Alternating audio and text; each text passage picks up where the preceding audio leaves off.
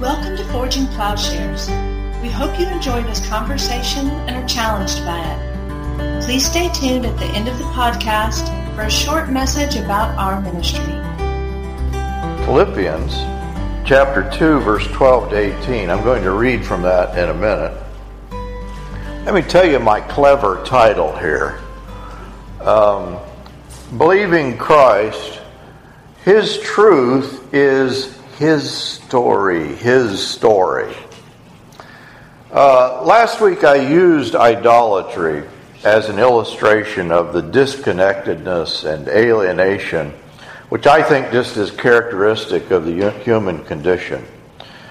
And I raised the question of how we know God, and of course I think the answer is here in this title. It's through His story and being part of His story. The way that I concluded last week is that the church precedes the world epistemologically, or in regard to knowledge.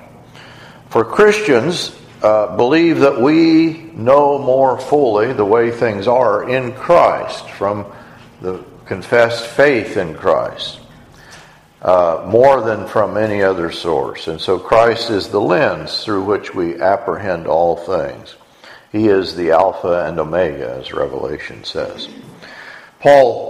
Peter says in 2 Peter, we do not follow cleverly devised tales when we have made known to you the power and coming of our Lord Jesus Christ, but we were eyewitnesses of His majesty. And so this truth is one that the apostles witnessed to and that we too witness to. And so the way in which we know Christ and which we know the truth is through this witness, the witness of the apostles, the continued witness of the church. And so the church, we could say, is just, we continue to tell the stories of Jesus, where the stories of Israel are told, but not just where they're told, but where they're actually enacted, that we enact this story, this narrative in our own lives. And there's really nothing more important than we can do to keep saying, okay, here's the story of Israel, here's the story of Jesus, and to find ourselves in that story. And telling these stories then defines us as a particular kind of people.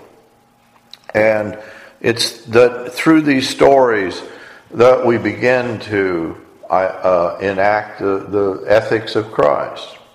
And so this brings us to the passage in Philippians. Let me read chapter 2, verse 12 to 18. So then, my beloved, just as you have always obeyed, not as in my presence only, but now much more in my absence, work out your salvation with fear and trembling. For it is God who is at work in you, both to will and to work for His good pleasure.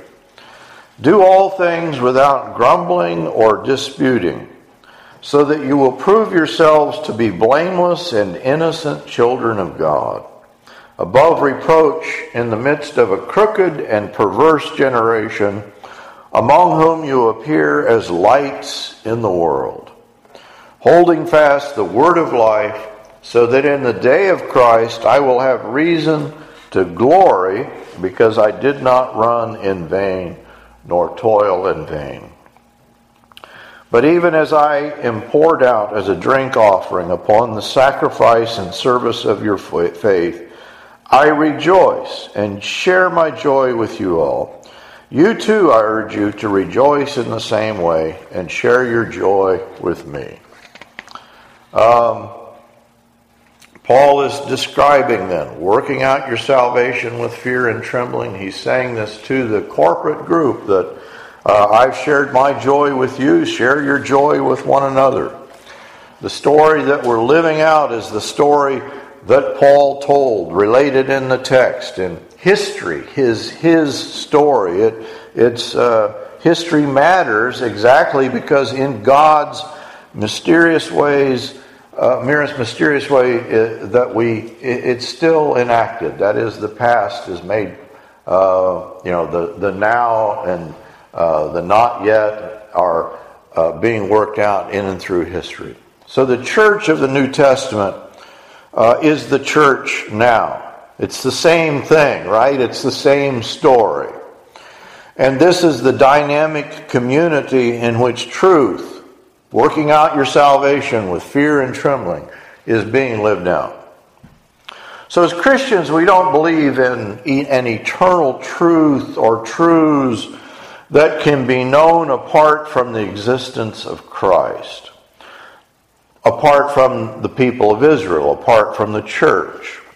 We know that the witness the apostles made and the witness that we are also to make is unavailable apart from Christ and apart from exemplification in the lives of a community of people. In other words, part of that witness is the shape of our life, the shape of the story that we're living out. And so this means that the church must never cease from being a community of a particular character, a particular ethic, peace, and truth, as Paul describes it. So the command to live lives of witness is not based on the assumption that we are in the possession of a universal truth, which others, must also implicitly already possess or maybe have sinfully rejected. If such a truth existed, we would not be called upon to be witnesses, but philosophers. Rather, the command to be a witness is based upon the presupposition that we only come to the truth through the process of being confronted by the truth in Christ, in the church.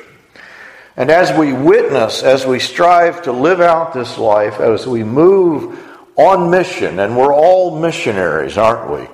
As we move on mission in the world, this truth is being made more sure to us. So we are participants in a drama, in a story that is still unfolding. The book of Acts, in a sense, is an open-ended book, and the story is still being told in us. So we do not turn to Scripture simply to read about stories of the past, but to understand the story of which we are a part. And so the stories, of the Old Testament that Jesus says, well, in me, that the truth of these things cohere in me. It's not just that they're pedagogical devices, but they actually epitomize a different mode of rationality. They're not stories, narrative are not deficient explanations that we hope someday to supplant with more literal accounts, but rather narratives are necessary exactly for those aspects of our lives that admit of no further explanation. Just by saying that God is a person and that ultimate reality is personal, the way you get at that is through a narrative reality. I believe this is what distinguishes the Jewish people from any other people. What lifted the Jews from obscurity to permanent greatness is certainly their passion for meaning, but it's finding connection then in a coherent narrative. And a way of understanding this passion is in terms of a connectedness or engagement, finding meaning with God, creation, human existence, history, morality, justice, through an unfolding story. And always think here in the background of what I described last week of kind of the disconnectedness, the alienation, a loss of meaning that's there in idolatrous religion. The Jews are struggling against this disconnectedness, which is characteristic of idolatry. And so the contrast between the Jews might be approached, with other people through maybe just boredom. The idea, as you read about a kind of disconnected boredom. And the ground that the Jews' passion for meaning, and I think the Christian passion for meaning, is that we find a connectedness in all things. And I believe that idolatry, alienation, our kind of removedness from the world results in obscurity and disconnectedness. In the beginning, God. And so from the beginning to end, the Christian quest for meaning is rooted in our understanding the unfolding person and work of God in history. And so maybe where the Jews differed from their neighbors, maybe all the religions, or many of the religions, they have the idea of personalism, but in Judaism and Christianity, it is the idea of a nature transcending person. For the Egyptians, the Babylonians, the Syrians, that each major power of nature was a distinct deity. There was not an overall meaning. There was not an overall coherence or narrative.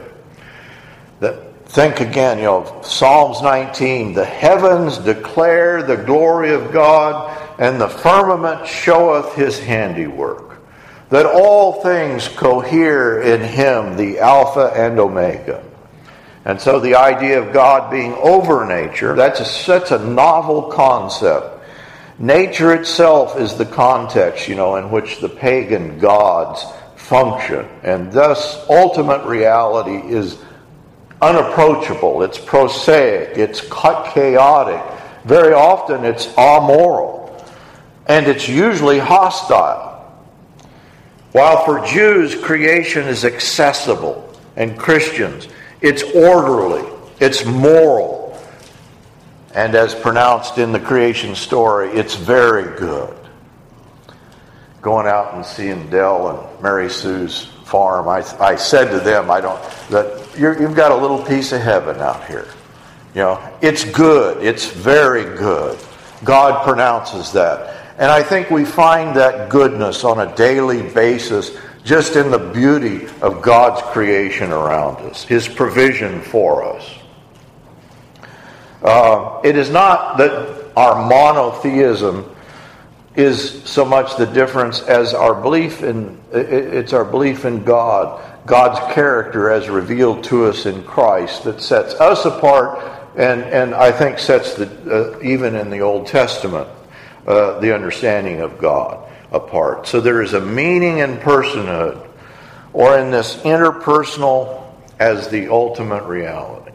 So the idol is not personal, but I think human religion is based upon the impersonal. It's not open to relationship, and it's marked then by separation.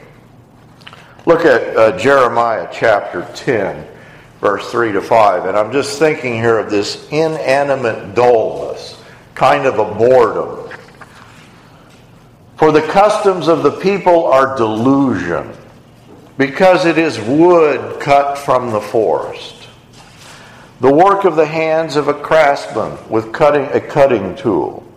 They decorate it, and of course what's being described is an idol. They decorate it with silver and with gold. They fasten it with nails and with hammers so that it will not totter. Like a scarecrow in a cucumber field are they, and they cannot speak. They must be carried, because they cannot walk. Do not fear them, for they can do no harm, nor can they do any good. The way I depicted idolatry last week was, it's a kind of typical manifestation of the alienation characteristic of sin. I believe that idolatry is just a manifestation of what Paul calls the body of death, in which he describes the members of my body are over and against the law of my mind, and this makes me a prisoner of the law of sin at work within my members. The body of death does its work as the body itself with its members stands outside of the law of the mind, or the symbolic world. And this is the death. This is the what Paul is depicting as a kind of body of death or death drive. We seem not to possess ourselves. We have bodies. Let me say it again. We have bodies. We are not bodies. As if we're detached from ourselves. It's almost like we view ourselves, the image is out there. The idol is out there. And we come then to the image of Christ in a very different way than the way that we come to other things, the way that we see things in the world, and maybe even the way we see ourselves. Look at Romans chapter 8, verse 5 to 9. For those who are according to the flesh set their minds on the things of the flesh, but those who are according to the Spirit, the things of the Spirit. Paul's giving us two frames of understanding, two kinds of mental outworking. The mind set on the flesh is death, but the mind on the Spirit is life and peace. In one, it's a static, inanimate, dull orientation to death. The other is a dynamic, living peace, the presence of God. Because the mind set on the flesh is hostile toward God, for it does not subject itself to the law of God, for it is not even able to do so. There is an inherent hostility toward God in the former frame of mind. And the idea is that we are transformed to this new frame of mind. Those who are in the flesh cannot please God. He says, however, you are not in the flesh, but in the Spirit, if indeed the Spirit of God dwells in you. But if anyone does not have the Spirit of Christ, he does not belong to him. So the idea is that the image of Christ displaces the spectral image of the idol, or the spectral way, in fact, of apprehending truth. Achieving the likeness of Christ is a dynamic process that Paul describes as setting the mind on the things above, on the things of the Spirit. It involves an active submission of walking as he walked, of patience, living life as he lived it, living his story on a continuing basis in our lives. His story is our story as we walk it out. For the law, what the law could not do, weak as it was through the flesh, God did. He's enabled us through Christ, sending his own Son in the likeness of sinful flesh and as an offering for sin. And he says that the requirements of the law, the ethic of the law, is now meant in us who do not walk according to the flesh, but according to the Spirit. Work out your salvation with fear and trembling, following the story of Christ, walking according to the Spirit. And so in Paul's depiction, the split eye, I do what I do not want to do, and what I want to do, I do not do. In this understanding, it's as if life is one, long, continuous struggle. And he describes it as ending in a struggle unto death. Who will rescue me? And then in chapter 8 is the picture of this rescue. The image of Christ and the law of Christ arise simultaneously to displace the false mind, the false imagination, the false way of apprehending the world. And this new worldview is not characterized by sinful desire. Desire does not appear in chapter 8 of Romans. It is there all through chapter 7.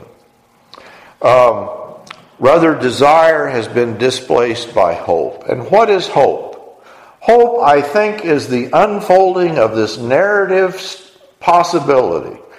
It is a seeing of the future and bringing that future in the present to transform our entire lives. Hope is inclusive of the will, the imagination. Our minds are transformed in hope, so that it's no longer desire pitted against the law or against reason, but rather hope has all the characteristics of a story which we know the outcome of, and we're already living as if that outcome is the case. Where the split or alienation, between I and the law focuses on fulfilling, or, it's all that whole story in chapter 7, or even the picture of idolatry. It's all about self-relation. But here we have a relationship that opens. It's through the unseen image of Christ, we have a relationship to God. We have a relationship to other people. We have a relationship to the world.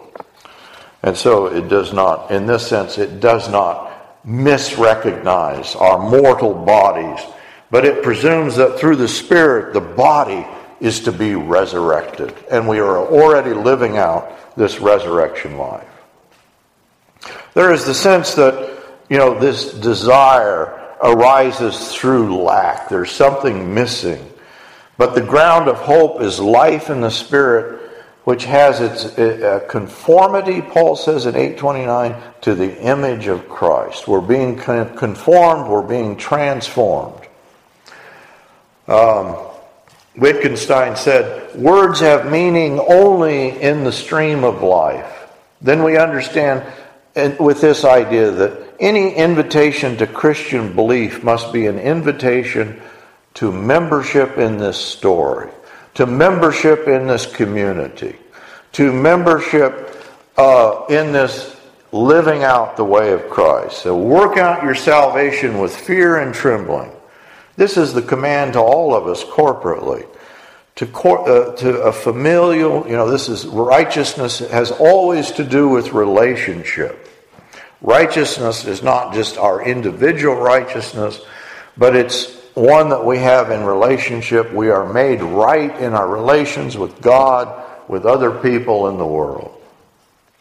So the calling or summons to relationship and its accomplishment is in and through the very word that God has spoken, of being a child of God, being able to love one another. And this stands in contrast to the oppression of alienation under the law. You did not receive, Paul says, a spirit that makes you a slave again to fear, but you received the spirit of sonship. And thus we cry out, Abba, Father. So I've described it as a passage from dependence upon sight, upon even maybe reason, and that presumes there's power, in and of ourselves, that it need not be coupled with a larger story. But I think by living out this story, becoming a part of the story of Christ, that's part of the empowerment that is described.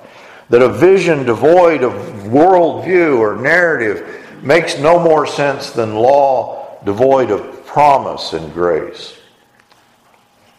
This past week I was writing, I don't know if you, in my various blogging, I was writing on religious experience and on, there's a whole focus now on enlightenment, on experiencing a special oneness or mood. And I think what's missing is what I'm describing. It's the missing narrative. This past week, the head of the Shambhala International, it's the largest Buddhist organization in the West. He was forced to step down. Here was the man who had enlightenment. If anybody had it in Shambhala Buddhism, this guy had it. But they forced him to step down because of his unethical behavior. I talked last week, in Japan, there's a whole school of religion, the Kyoto school, that was very much involved in fascism. The point being that notions of enlightenment, notions of a kind of ecstatic encounter, devoid of the narrative of Christ, necessarily leaves out the ethic, necessarily leaves out the life of Christ and the manner in which he lived. And so there is a kind of detachment. I think it's there in Buddhism. Did the leader of the Shambhala organization, did he do these things in spite of his Buddhism, or in fact was it a kind of part of the subservience to a detached understanding? And I think it's exactly that. As we try to detach ourselves, or we imagine ourselves outside of this world, there's a sense that we're just living out the law of sin and death. And this is a giving in to this split, to this alienation, to this, this dualism. So, certainly, part of what it means to identify with Christ, and this is my conclusion, with the truth of Christ, part of that means that we relinquish the notion that truth is something that we possess or own. That is, Christian truth, this story, is not simply my truth. It's God's truth, it's God's narrative, it's God's story that we've joined. In some way, it is not reducible to my comprehension. At the same time, this truth is both a person and personal, which means this truth does not float free of the particulars of the incarnation, the story of Christ. And so the personal nature of the truth of Christ, while it cannot be reduced to, propositions, he did this or we believe this, but it does certainly pertain to the specifics of what he taught and who he is. This isn't a delimitation of truth, but it is foundational, I believe, to building a holistic understanding of truth. The truths of science, history, philosophy, the truths of religion, and I believe even the truths of experience find their coherence in the person and work of Christ and the story that is unfolding and continuing to unfold. So this coherence necessarily escapes any one finite mind, and it certainly involves the ineffable, the mystical. Still, this truth does not float free of the particulars of his story. The personal nature of the truth of Christ cannot be reduced to propositions, but who he is pertains to the specifics of what he taught and who he is, his story. Let's sing together. Forging Plowshares is a community dedicated to cultivating the peaceful kingdom by providing in-depth, transformative biblical and theological education and discipleship. If you have been moved by this podcast, please remember to share on social media. If you would like to know more about Forging Plowshares, would like to contact us with questions, want to ask about how you can get involved, or for more information about how you can support this ministry, please go to our website at forgingplowshares.org.